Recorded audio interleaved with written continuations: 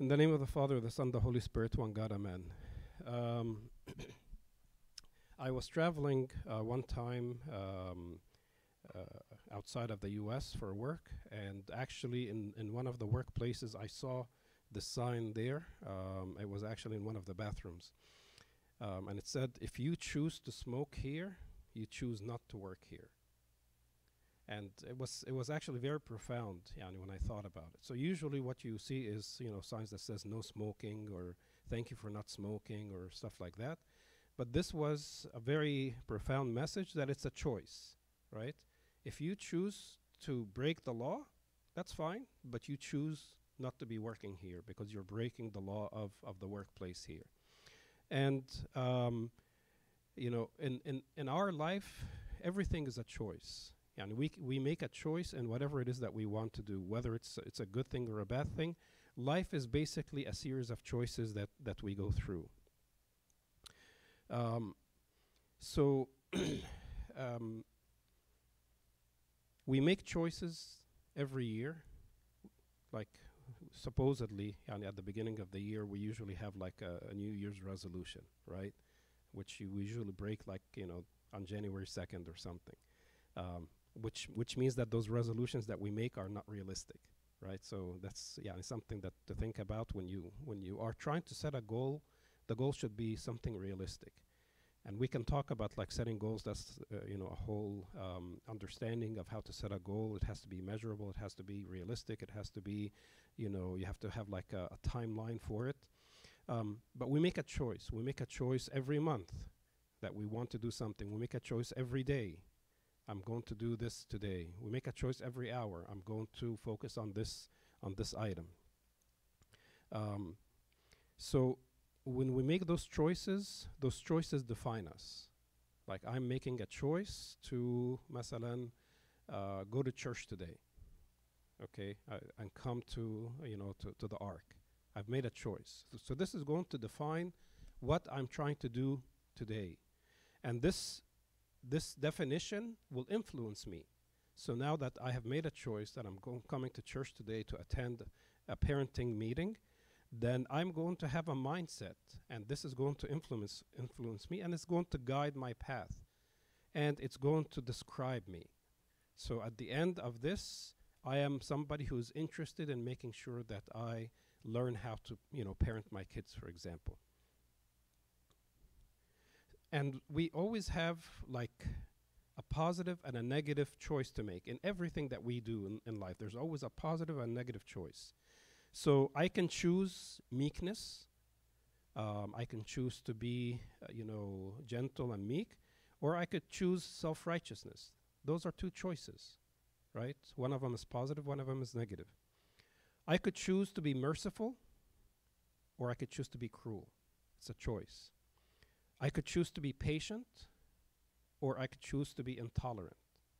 So a situation is in front of me, and I could choose. I'm going to be patient with this situation, or I could choose I won't be, and I'm not going to tolerate this. And the core, I could choose to love, or I could choose to hate. So, love is the greatest of all virtues. If I choose to love, actually, then I will choose all of the positive choices. If I choose not to love, then all of the negative choices will be easy for me to choose. And the negative choices actually harm us, like the person who's making the choice, more than they harm, the person, the other person. Like if I choose to hate, maybe I think that if I choose to hate, then the other person is the one who's getting hurt, but actually it's me who's getting hurt. This hatred grows within me and eats away at my soul. And I become a very hateful person and a very angry person and vengeful and intolerant and all of these things. If I choose to be intolerant, then this makes me lose my peace because I can't tolerate whatever people say. I can't tolerate what they do because I have made that choice. So these choices define us as well. So as we think about making these choices will improve our life. And so we can choose to learn from our mistakes and improve ourselves. We can choose to improve our knowledge through learning and improve our service and improve our parenting. This is a choice that we make. Or we can choose the opposite, to be a stumbling block. I don't want to learn. I don't want to improve. I don't want to, be a better person. I can review my choice and see where I made a mistake. This is part of improving, a part of learning. So I can accept reprimand and discover new visions. This may be one of the more difficult things in making a choice. In the book of Proverbs, I'll paraphrase because I don't remember the exact phrasing, but Solomon says, rebuke a wise man and he will love you. Rebuke a fool and he will hate you, right? So a wise person will accept rebuke. He will accept reprimand. Why? Because he feels that this will help him, that this will help him grow, will help him improve. So if a wise man comes and he does something not 100%, and I come to him and I say in a loving way, forgive me, I think this thing can be done better this way. Taban, there's also wisdom in the way that we, offer the advice. A wise man will accept it and say thank you. A foolish man will say, what, are you trying to teach me? You think you're better than me? You think you know more than I do, right? So a wise person, he will accept reproof because he wants to grow and he wants to improve. And he wants to improve, of course, his spiritual life. Or the other side, we can continue in our error. Don't tell me what to do. I know what to do. I know better than you. Or even worse, I know this is wrong. I want to do it anyway, right? In the Gospel of St. Matthew, the Lord said, every sin and blasphemy will be forgiven men, but the blasphemy against the Spirit will not be forgiven men. What is the blasphemy against the Spirit? Can somebody tell me? What do you think the blasphemy against the Holy Spirit is? Because this verse is important and many people confuse the understanding of it. Even if you don't know, can somebody contemplate? What do you think it means? Yes.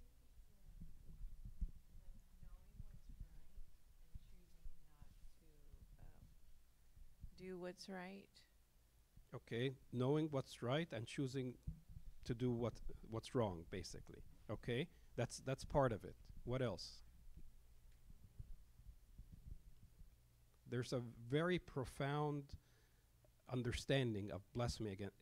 Let me ask you, do you think blasphemy against the Holy Spirit is like saying heresies against the Godhead of the Holy Spirit? Do you think that's what the Lord meant here? No, because he's able to forgive that. Yeah. So blasphemy against what is the work of the Holy Spirit? Like, what's the function of the Holy Spirit? I think it's not believing or trusting in the fruits of the Holy Spirit. And what is the biggest fruit of the Holy Spirit, or what is the biggest function of the Holy Spirit? Love, kindness, self-control. All of these fruits. Right. But what is the core work of the Holy Spirit? To guide you to the right decisions and the right choices. More than that, yes, that's part of it. The function of the Holy Spirit is to sanctify us and to unite us with Christ. Right? This is the main function of the Holy Spirit. And in order for us to be sanctified and united with with Christ, with God, what do we have to get rid of? Sins. And how do we do that? By repentance. And who forgives sins? God, through the work of the Holy Spirit. So, blasphemy against the Holy Spirit is rejecting the work of the Holy Spirit. In other words, in very simple terms, I know I'm a sinner. I know this is a sin. I don't want to repent. That's basically it. That's blasphemy against the Holy Spirit. I choose not to be redeemed. I choose not to be forgiven. I know this is a sin. Leave me alone. I want to live in sin. That's why he says this cannot be forgiven. Not because I cannot forgive it, but it's your choice not to be forgiven. God will never force himself upon us, right?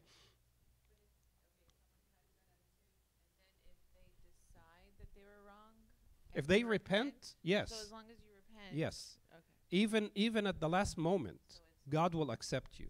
The right-hand thief repented on the cross, on his deathbed, basically, right? So as long as there's repentance, God will always forgive. But if somebody dies in his sin, he knows he's a sinner, and he's like, I know, I don't want to repent. And this happens, you know. Sometimes some of the servants, some of the priests, they go and speak to somebody, and they're like, Abuna, leave me alone. Like, I know this is wrong, but leave me alone. I want to live like this. Okay, I cannot do anything. Something I heard about the difference between heaven and hell is who tells whom thy will be done. So in heaven, the people tell God, thy will be done. In hell, God tells the people, thy will be Thy done. will be done. It's your choice, right? It's your choice. If we choose not to be with God, this, by the way, is the sin of Adam. It wasn't just eating of the tree. The sin of Adam was a choice.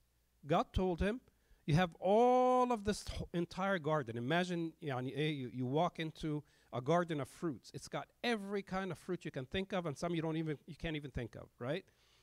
And God says you can eat of all of these, except this one little tree, just leave it alone. And what do? We go for that one that he says leave it alone, and we want to eat. It's a choice. It's a choice not to accept God, therefore there's no forgiveness. We'll take some examples of some practical things. In our speech, we can have a choice to have positive speech or negative speech, right? We can choose to either build and encourage others, or we can choose to discourage. It's a choice. We can choose to speak words of the scripture, the words of God, or we could choose to speak words of the world. I remember one time I was speaking with somebody, and typically when we're talking, I remember like words from the Bible or words that I read or something like that. And this person after a while said, every time you talk to me, you keep saying, you keep quoting the Bible and stuff like that. I'm like, yeah, because this is the best thing that we can talk about, right? We can talk about all these other things. It's fruitless. But if we talk about God, that has value. So we can choose words that bear fruit. We can say things that will help others, or we can choose to use words that will destroy. St. Paul says in Colossians, let your speech always be with grace, seasoned with salt, that you may know how you ought to answer each other. Seasoned with salt. That means choose, with wisdom what to say, like the example that we said. You can reprove somebody, you can try to correct them, but seasoned with salt in a good way. And he will accept it if he's a wise person. Your message could be 100%, but if you give it in a negative way, the person will not accept it, right? St. James, I like this verse very much. Actually, the chapter 3 of the Epistle to St. James, I encourage all of us to read it, and I encourage you to teach it to your children. I did that with my children. Like, we read it several times every day for like 2 weeks or 3 weeks until they learned it. It's a beautiful, the whole Epistle of St. James is beautiful, but chapter 3 is very beautiful. Out of the same mouth proceeds blessing and cursing. My brethren, these things ought not to be so. It's true. Out of the same mouth, we come to the church, we praise, we pray, we sing hymns, we read the Bible, and out of the same mouth, we say bad things, right? And we get angry and curse and yell at our kids and stuff like that. And St. James is like, this.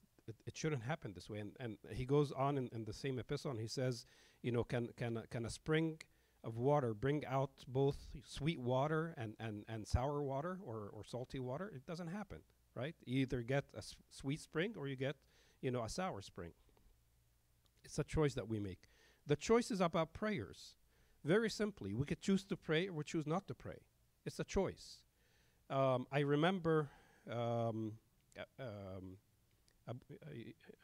Dawood Lam'i. I'm sure most of us have heard of him. He was talking one time and he was contemplating about fasting.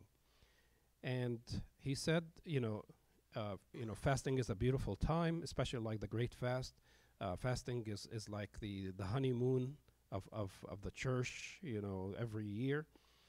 And then he said something very nice, and I knew when I heard it that people will misunderstand it. But he said, In our church, we don't have anything by compulsion. Yani we don't compel people to do one thing or another. And it's a choice. You can choose to fast or you choose not to fast. And if you choose not to fast, you are like depriving yourself of the blessing. You're depriving yourself of the, all of the beautiful virtues that you will gain by fasting. And of course, people took this, and I knew right away, not long after that, somebody came to me and he said, I heard Abuna Dawood Lamri said we don't have to fast, right? Take it out of context and just, he translated the way that he wants. But actually, it's a choice, right? It's a choice. We can choose to pray or we can choose not to pray.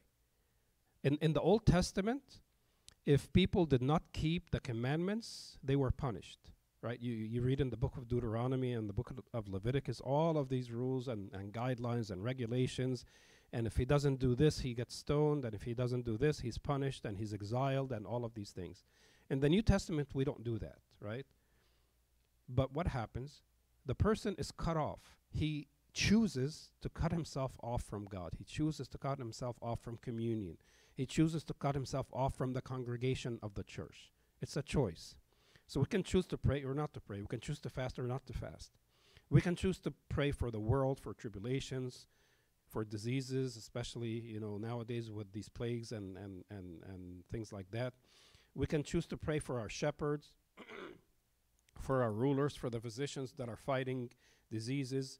We can choose to pray for servants and preachers, or we can instead, the choice about our time for prayer, we can use it to chat and gossip and yak and waste time, judge others, and endanger our spirituality and eternity.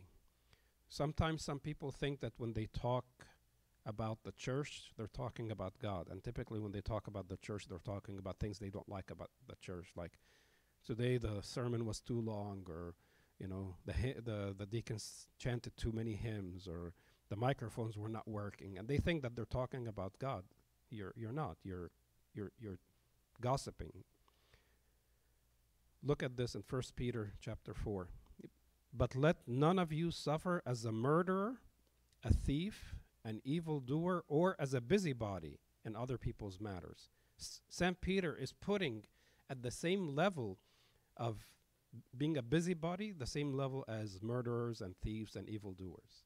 So it's a big problem. It's a big problem because of all these things. We judge others, we waste time, we endanger our spirituality. Who remembers where this quote is from? Which movie is that?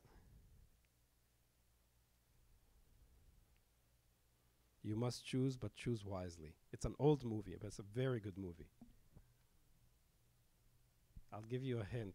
It was Harrison Ford. And he made 3 movies with the same name.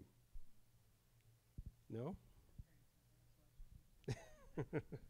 Indiana Jones and the Last Crusade. It's a beautiful movie. I love that movie. And he was looking for the Holy Grail, for the cup of Christ. And he, all the way at the end when he got into the cave, there was the Last Crusade, the last night there. And there's all of these cups that are laid out. And he's not going to tell him which cup is the real cup of Christ. But he tells him, you must choose, but choose wisely, right? And then one guy, he was looking for, he's expecting like the cup of Christ. So it must be like beautiful and precious. So he found like a golden one with pearls and stuff like that. He said, this must be it. And then he took it, he drank from it, and he died. And then Indiana Jones is like, it was the cup of a carpenter, and he found a wooden cup, and that was the right cup. So the knight told the first guy, you have chosen foolishly. And then he told Indiana Jones, you have chosen wisely. So the choices that we make, we make in our lives. So you have chosen wisely. Let's take a look at some examples of people who have chosen wisely. We know the story of Moses, right? When he was born and the king wanted to kill all of the children and all of that. So most people at that time, what did they choose? They chose to live in fear. And they chose to wail and weep over their children that are dead or that are going to be killed. But one woman chose differently. and that was Jochebed, the mother of Moses. She made a different choice. She chose to find a way to protect her son, even if she didn't have the plan 100% figured out, but she knew she had to do something. So she made a choice. Instead of sitting around and weeping and mourning and just waiting for my son to die, I'm going to do something. I'm making a choice, right? I'm going to do what I can, and then I'm going to allow God to work, right? We can imagine that when she was building this, this little ark that she built for her son, and putting her son in it and leaving it in the river, that most of us would say this is crazy, right? But she said, "This is what I can do, right? This is my ability. This is as much as I can, do to protect my son, and the rest is up to God." So she made a choice. I am going to do what I can, and then pray to God to protect my son. Joseph the righteous, we all know his story, right? He chose to see God in every situation. We can, I love the story of Joseph, because at the time of Joseph, was there the 10 Commandments? Joseph was before Moses. So there were no 10 Commandments. There was no covenant. There was no, written down or even, strong teachings, right, about purity and about things like that. Aside from the fact that he is a foreigner and he's a slave and he's a youth and he's not married, if he committed the sin, most of us would have sympathized and said he has many excuses. But he chose not to. And he told the woman, "How can I commit the sin before God?" He made a choice. And he chose to flee. And he chose not to try to defend himself. He could have, when the woman accused him, I'm sure he could have defended himself, and if they investigated, they probably would have found that he was innocent. And if this woman did that with him, she probably did it before and after him, right? This was her nature. But he chose to just leave everything with God. We can imagine that if Joseph had said, and by the way, at the beginning of all of this, he chose to be silent when he was being sold by his brethren. Because who has the right to sell a slave, an owner of a slave, right? But when he was being sold, if he had opened his mouth and said, "I am their brother," they would not have sold him. The Ishmaelites would not have bought him, because his brothers don't have the authority to sell him. He's not a slave. But he chose to remain silent and just let God take care of everything. We can imagine that in each one of these situations, if he chose to speak up, if he chose to defend himself, yes, he probably would have went back with his brethren to his father's house and just lived a normal life. Or in Egypt, if he chose to defend himself, he would have been released from prison and probably released from slavery, and he would have just lived in Egypt, right? Or maybe tried to go back to his. But he said, "God, I am choosing to leave everything in your hand." And God said, "That's fine. I'm going to make this worthwhile." And we saw what happened with Joseph. He became the savior of the whole world. That's why Joseph is like an antitype of Christ, right? He became the savior of the whole world. People who have chosen poorly. Our mother Eve.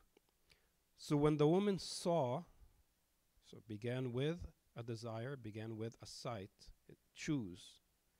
She saw that the tree was good for food, that it was pleasant to the eyes, this is a desire, and a tree desirable to make one wise. She took, this is the action, of its fruit and ate. It was a choice. She made a choice. I see this and I want it. And so she acted upon this choice. Lot, the nephew of Abraham. Abram dwelt in the land of Canaan, and Lot dwelt in the cities of the plain and pitched his tent even as far as Sodom. Lot made a choice.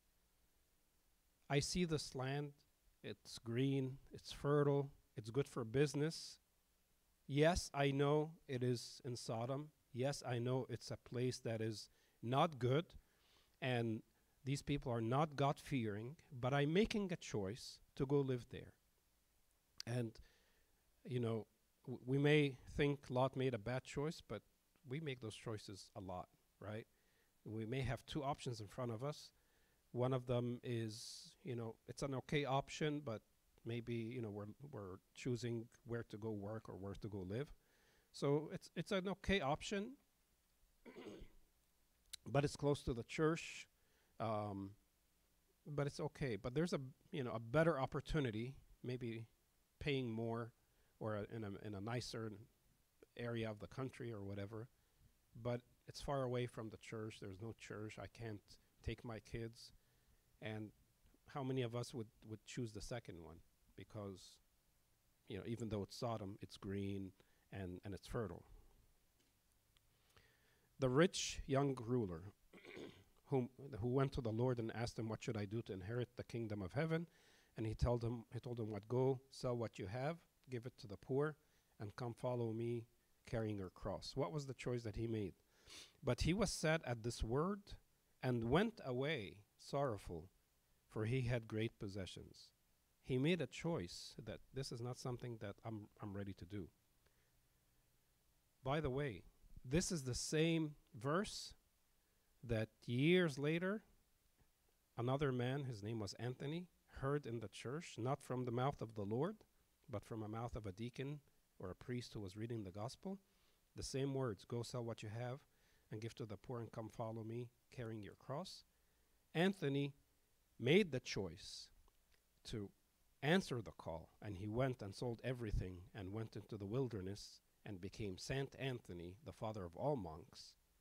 Whereas the rich man, who heard it from the Lord himself, made a choice not to follow it.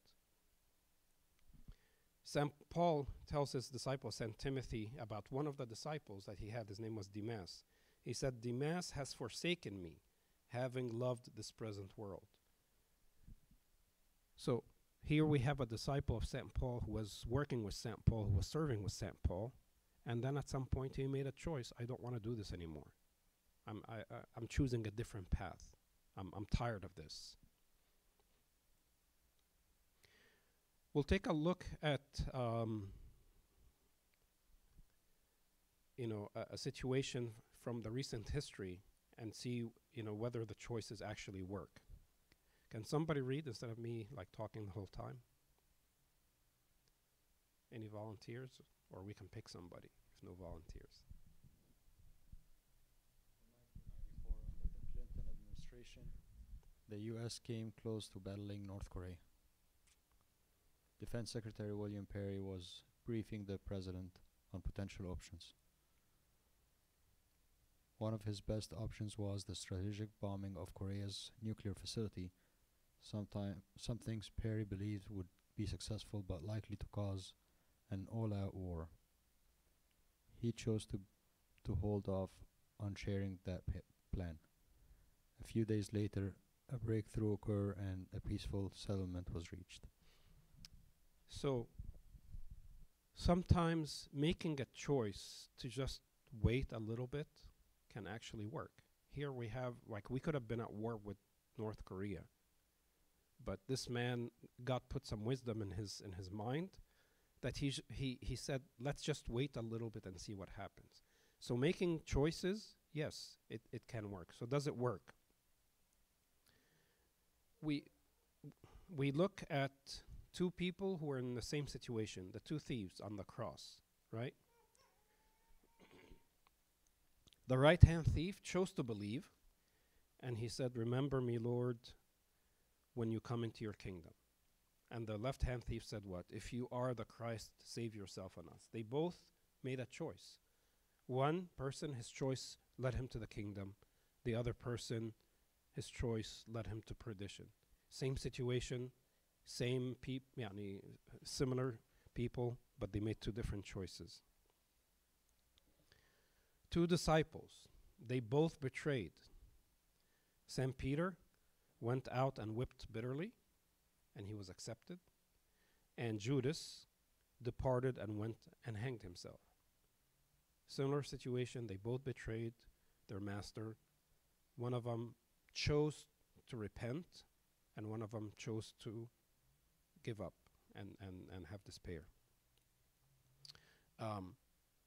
Some time ago, there was somebody at work who was like bothering me, and it came to the point where like I was distressed every time I go to work because this person, every time I see them, I get bothered every time I talk to them, and of course you're at work, you have to interact with people, right?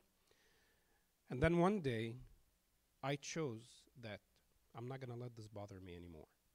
I made a choice. Like I said, this cannot continue like this. From now on, I'm not gonna let this person bother me anymore. Did it work? Sometimes. Sometimes it worked. Sometimes I was still, under stress. But eventually, I started to become immune to this problem, and eventually it went away. But it started with a choice, right? So, even if we make a choice to take an action, even if it doesn't work 100% of the time, let's not, lose hope and say, well, it's not working, I give up. No, keep at it. Like, if we choose to fast, make a choice that we're going to fast, okay? The fast comes, we start, strong, the first week, and then we fall and we break our fast for whatever reason. Does this mean that we just give up and say, khalas ba'a? No, we get up, we repent, and we try again. If we choose to live, the life of repentance or the life of purity, and we fall, it doesn't mean that we give up. We need, we need to get up again. In the book of Proverbs, it says, a righteous man falls how many times? 7 times. A righteous man. It's not saying Gerges Gad. It's saying a righteous man. Who's a righteous man? Like Saint Anthony, right? So if Saint Anthony falls down 7 times, it's okay if I fall 700 times. I'm not a righteous man. A saint falls 7 times, but then the rest of the verse says what? And he gets up. So if I make a choice and I fall, it's okay. Get up and start over again. So this was all to give us an idea about like making choices. Now, when we we'll talk a little bit about parenting. Can we make choices in parenting? And can we give our kids a chance to make choices? So there are 4 parenting styles that we'll talk about. And 2 of them give us high expectations. 2 of them give us low expectations. And then there's also the response. There's one side that is non-responsive and the other side is responsive. So if we look at them counterclockwise, so we have the authoritarian style. This gives us high expectations, but is non-responsive. And then the uninvolved style, and then the permissive style, and then the balance. So we'll talk about each one of these. So the authoritarian is like the boss, right? Like, I say so, right? Do it the way I tell you or else. This is, most people follow this, especially Egyptians, right? Egyptian men especially, right? This we use the authoritarian. Ana Baba. Actually, this is, I do that to my kids all the time, and now like every time they say, why are we doing this? And before I say it, they say, because you're Baba, So they already know. This is the method that most Egyptian men use, The uninvolved, this is like giving up, like, I don't care what you do, just leave me alone. Do whatever you want to do. The permissive, this is the friend, like, do what makes you happy. And then the balanced, this is the friendly boss, where you give choices within limits. And of course, as we'll see, this is the best style. So let's talk about each one of them. The authoritarian, or the boss, this is the parent is in control, right? So obedience, and the goal is to reach high expectations. Do this and do this and do this, and if you do all of these things, then there's this will give you value. Why? Because I know what's best for you, because I am Baba, I'm dad. I know, right? I have experience. Listen to me. All of that is right, of course, right? And then there are consequences, right? If you don't do it, then you'll be in trouble. So what happens to the kids when they are in this style is they become afraid of Baba, right? Because if I don't do what he's telling me to do, I'm going to be in trouble. He's going to yell at me. He's going to scold me. He's going to punish me. There are obviously benefits to this. The kids typically perform well in school because they're being told you have to study. I remember, when I was young, my dad's rule was you either study or you eat or you sleep. Those were the three choices, right? So I ate a lot and I slept a lot because I didn't want to study, right? But those were the three. There was no like TV or there were no phones back then or anything like that. But those were the three choices. So, of course, the obvious choice is you study, right? And you avoid getting in trouble because these kids are typically very disciplined because they follow like a strict, protocol. So they learn that at home. So when they go to school, they follow the protocol, right? And they typically excel at skills that require focus and discipline. You find this especially like in the Asian kids, right? In the schools, you find like the Asian kids, they're always excelling. They're like straight A students. They're very organized. They're very focused, right? Because their parents follow, this is a very strict parenting style that most of the Asian parents follow, right? What are some of the downsides? Eventually, the kids could rebel. If there's too much of this, they feel the pressure. So at some point, usually like in their teenage years, they start to rebel, and then it forms poor relationships with the parents because the parent is always yelling or always demanding or always overbearing. So there is no like love connection, right? There is no mutual feeling of love. Yes, there's respect, but it's lacking love. They can also develop low self-esteem because they feel that, I'm always doing something wrong, therefore, what's wrong with me, right? And they are not able to make their own decisions because they're told what to do. You must do this, you must study. You must go to medical school. That's another one with Egyptian parents, right? I was talking to one student last week, and she was very stressed about like where what to study, where to go to school, and she was telling me, well, I'm thinking about either medicine or nursing, and I started to ask her, I'm like, what do you want to do? Do you want to like, figure out diseases and diagnose and stuff like that, or do you want to like take care of patients? Because those are like two different disciplines, right? And she's like, well, I want to take care of patients. I want to help people. I said, well, then you should do nursing. But my parents told me I have to do medical. Okay, happens all the time, right? The second style is the uninvolved. This is a very bad one. This is no guidance, no punishment, no rewards, just do whatever, right? The parents are detached and uninterested, like you see in the picture there, like the girl is trying to get her dad's attention to review the homework or something, and he's like, leave me alone, I want to check my email or something, right? So in this style, the parents provide the basic necessities, like, yes, there's food and shelter and a bed and all of that. They take care of the kids, but then anything else they don't want to be involved with. So there's rejection and neglect. The kids feel that they're neglected. They feel that they are rejected. They feel that my parents don't care. I'm not important. I remember a story I read some time ago. A father, he's very busy with work always. And so, when he comes home, his son, always waits to spend some time with him, but the father is always busy. So one day, the son comes to the father and he says, Dad, how much do you get paid an hour? And the father was annoyed at this question. Like, why are you asking me this? And he started to yell at his son, go back, go to your room. This is not an appropriate question to ask. And he yelled at him. And the son went away sad. And then when he calmed down, and he said, my son is actually a good boy, and he usually doesn't ask questions like this. So he went to try to make up with his son and hug him and stuff like that.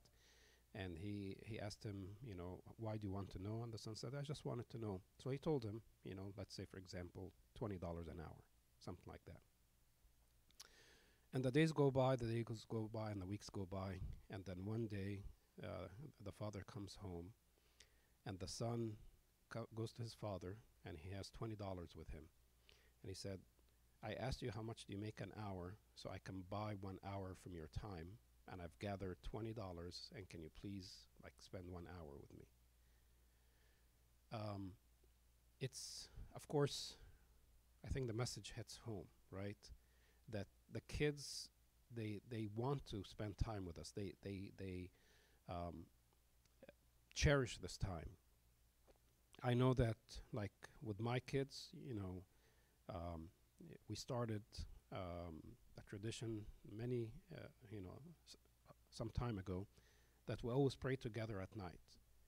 And when I'm traveling, sometimes my daughter will tell me, call me on the phone, and we'll pray together on the phone. And to her, that is very valuable, that we spend that time together, even if we're far away. So being involved in our kids' life is more precious than giving them money and buying them toys and clothes and stuff like that to them. These kids tend to be rebellious, of course, because they feel their parents don't care. They're irresponsible. They perform poorly in school, and actually their parents don't seem to care. And they show signs of emotional stress. Usually, this happens especially when both parents are working and they don't have time to spend with their kids.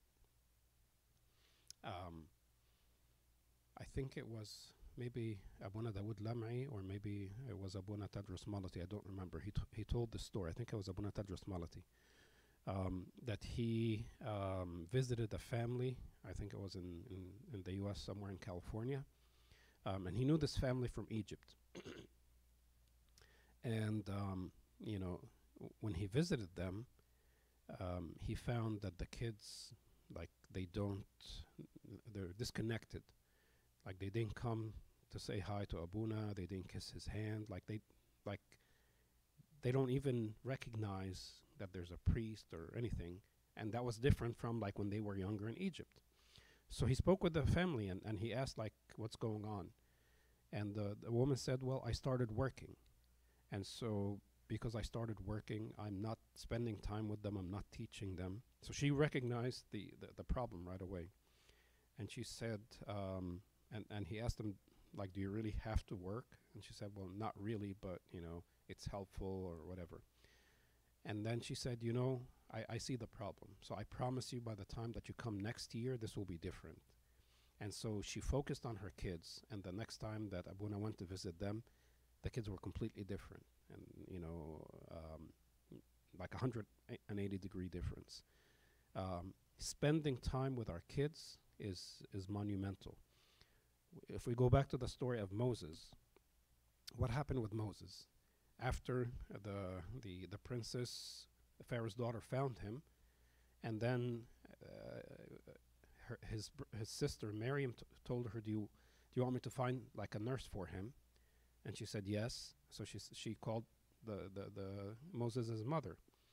So the princess allowed Moses to go live with his mother, right, until he is weaned. So this is maybe a year or something, right? A year, 2 years at the max.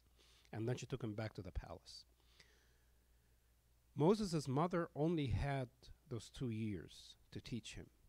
But those 2 years created the foundation upon which Moses the prophet became later on.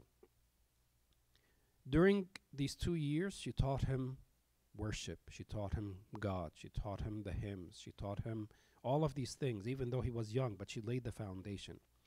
And so when we look at the story 40 years later, when he was walking about and he saw two people, one person, being wrongfully treated, he knew this was wrong, and he knew that he was a Hebrew, and so he defended the Hebrew. The way that he defended is wrong. This is a different story.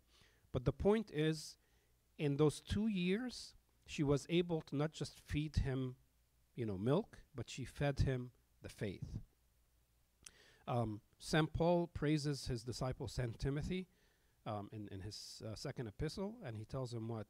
Because of the faith that was first in your grandmother and in your mother, right? Because they taught him the faith, even though he was a Jew, and St. Paul had to correct his understanding or complete his understanding.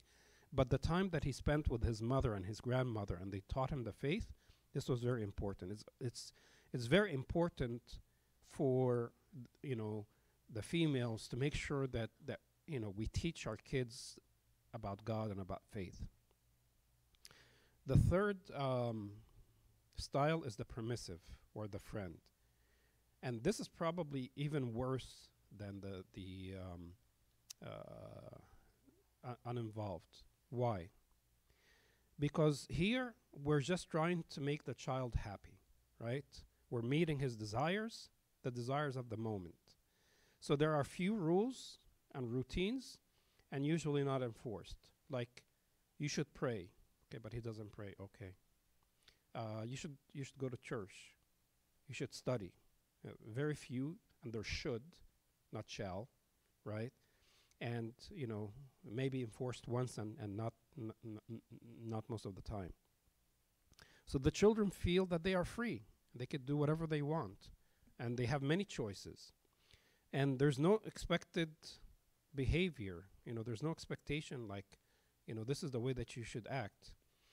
And so the thing that people say, well, I love my child, I take care of my child. So they accept the child in a loving way, regardless of the behavior, and this is where it hurts.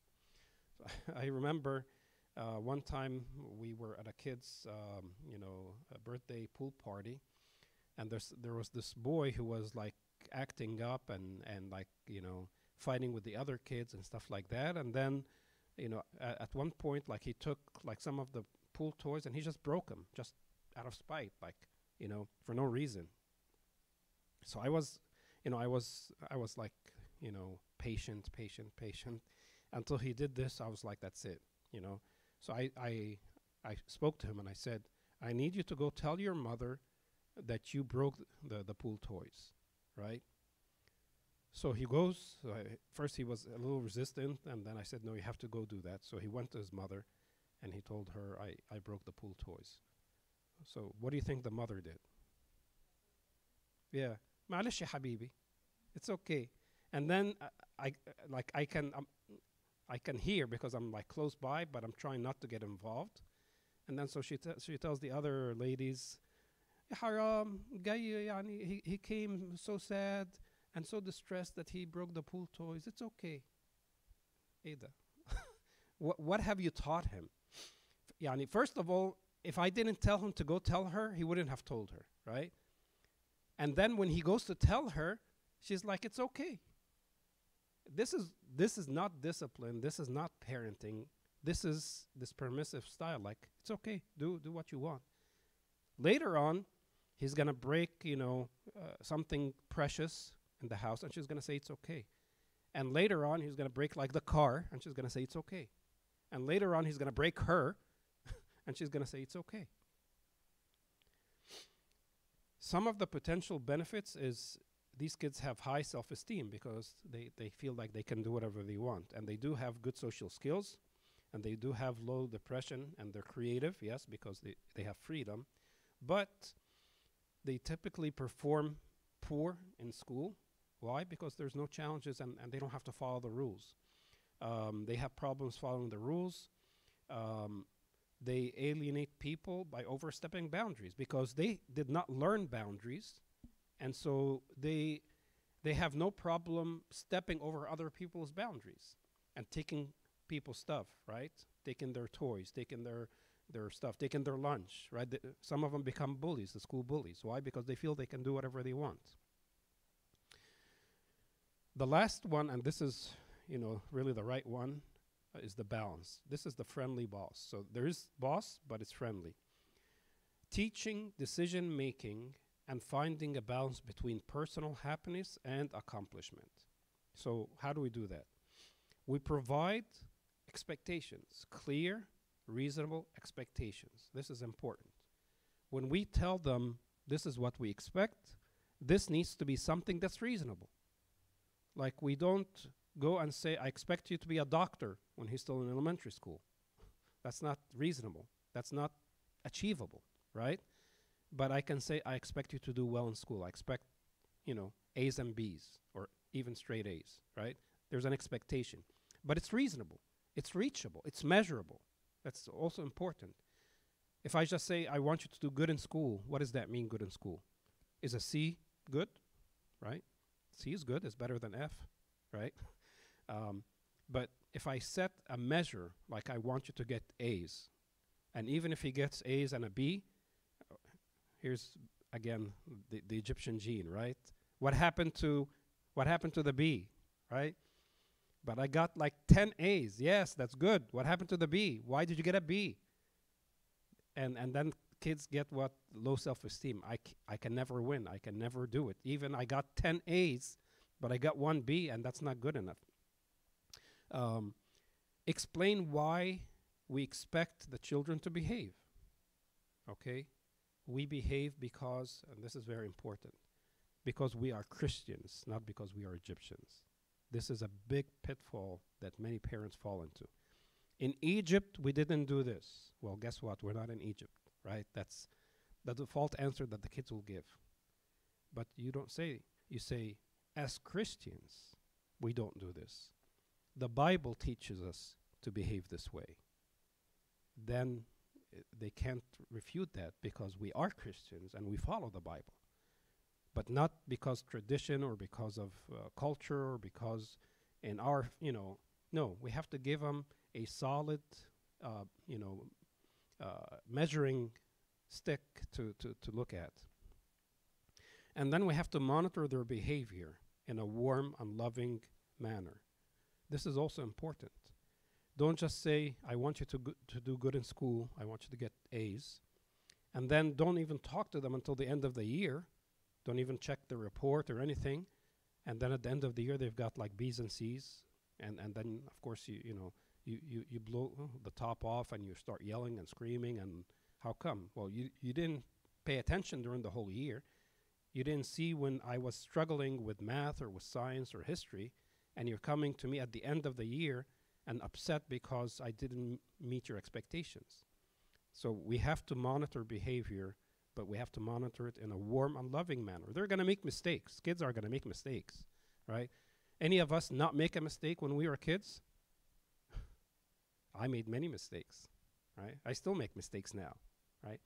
So we shouldn't expect that our kids are like, Einsteins and angels, right? And they're kids at the end, okay? But, we need to have, this boundary where we can allow things to happen, and also like not pick on every little thing. So I remember a parent one time, we were in the one of the picnics that we have. I think it was either Christmas or Easter, and there was a child, and he was wearing his pants inside out. Okay. And I know his parents, and his parents are, very well organized and focused and all these things. And so I'm talking with them, and we're talking about, many different things and enjoying their time. And then at one point I said, I know that, your son is wearing his pants inside out. And she laughed and she said, yes, I know. And I said, like, did you, like, try to talk to him or? And she said, this is such a small thing. I did tell him you should wear it, right side out. But he said he wants to wear it inside out. So I kind of let it go. It's such a small thing that I'm not going to fight over this. And I know when he comes and he sees all his friends wearing their pants right, next time he's not going to wear it inside out. So it's okay. I let it go. So not everything we have to pick on. We have to choose the important things. It's okay. He wears his pants inside out once. He's not going to do it again, right? But if it becomes a habit, that's a different story, right?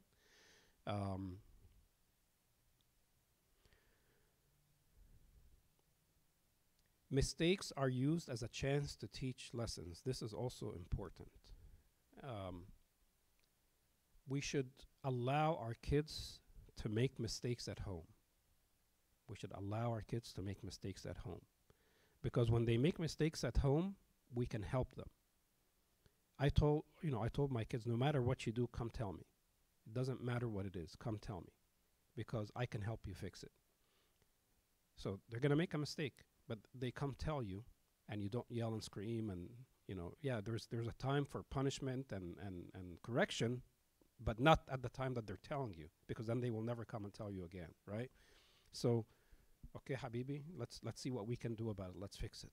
Later on, we can say, what you did is wrong, and it should have been handled this other way. Bardo and by the way, I'm not here preaching. I'm learning as I'm telling you this, because I make those mistakes as well. So we can allow our kids to make mistakes at home.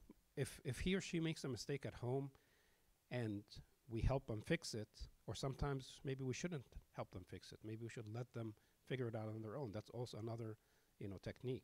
Some things are small enough that it's for their benefit to try to figure out how to fix it, right? Then if that happens when they're in college, away from home, they know how to handle the situation, or they won't make that mistake because they already made it at home, and they learned the lesson. Like, let's take an extreme example. Let's say they drink and they get drunk, okay, and at home. So you're gonna, they're gonna throw up and they're gonna feel miserable and stuff like that. And we have a chance to tell them, this is not proper behavior and this is wrong and all of that, right? That's after we help them, recover, right? Not while they are in the mess and we should keep yelling at them. So now they learned the lesson, but they did it at home when there's support. So now when they go out to college and somebody tells them, hey, let's get drunk, they're going to remember, I'm not sure I want to do that. I've already done that before and I didn't like that experience, right? We should also give them limited choices based on their development ability, balancing freedom with responsibility. This also is important, that we give them choices that within boundaries that they can work through, right? Like what? They want to buy a toy, right? So we take them to the store. So we have two choices. We can go to the store and buy a toy and give it to them. Here, this is the toy that you're going to get. Okay, maybe they don't like it, maybe they like it. Or we can take them to the store and we say, you can pick the toy, okay, but not just open like that. You can pick a toy within, for example, this price range, right, within $10 or something, right? So we give them the option to choose, but we put boundaries, we put limitations, so they know I can do up to this, right? And we can even tell them, you have $10 to spend. You can buy one toy for $10, or you can buy two toys for $5, right? And this actually teaches them some accounting and accountability, right? So they may think, okay, maybe I don't need this more expensive toy. Let me get two toys that I like. Each one of them is a little bit less expensive. So they have an option, and they have a choice, and they within boundaries. Let's say we're outside and we're getting some food, right? I can give them a choice. Would you like to eat from McDonald's or from Burger King? So I give them a choice, right? Within boundaries. And within their ability. I'm not going to take a child and say, we're trying to buy a house. Can you choose a house for us? Right? That's beyond their ability. They can't even comprehend that, right? I can get their opinion, what do you think of this house, right? That's okay. I can get their opinion. But I'm not going to make them make that choice, right? That's beyond them. The potential benefits is that the children are self-regulated, they're self-determined, they're cooperative, and they're socially responsible. The downside of this is the most difficult parenting style. It takes a lot of work. It takes a lot of effort to try to get this to work.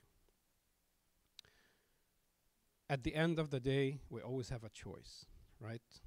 In the Didache, the teachings of the apostles, it says there are two ways, one of life and one of death, but a great difference between the two. And in the book of Deuteronomy, the Lord said, I have set before you life and death, blessing and cursing. Therefore, I encourage you to make the right choice. Choose life, that both you and your descendants may live. And the book of Revelation, behold, I stand at the door and knock. If anyone hears my voice and opens the door, so there has to be a choice that I open the door for the Lord, I will come into him and dine with him, and he with me, and glory be to God forever. Amen. Are there any questions or comments?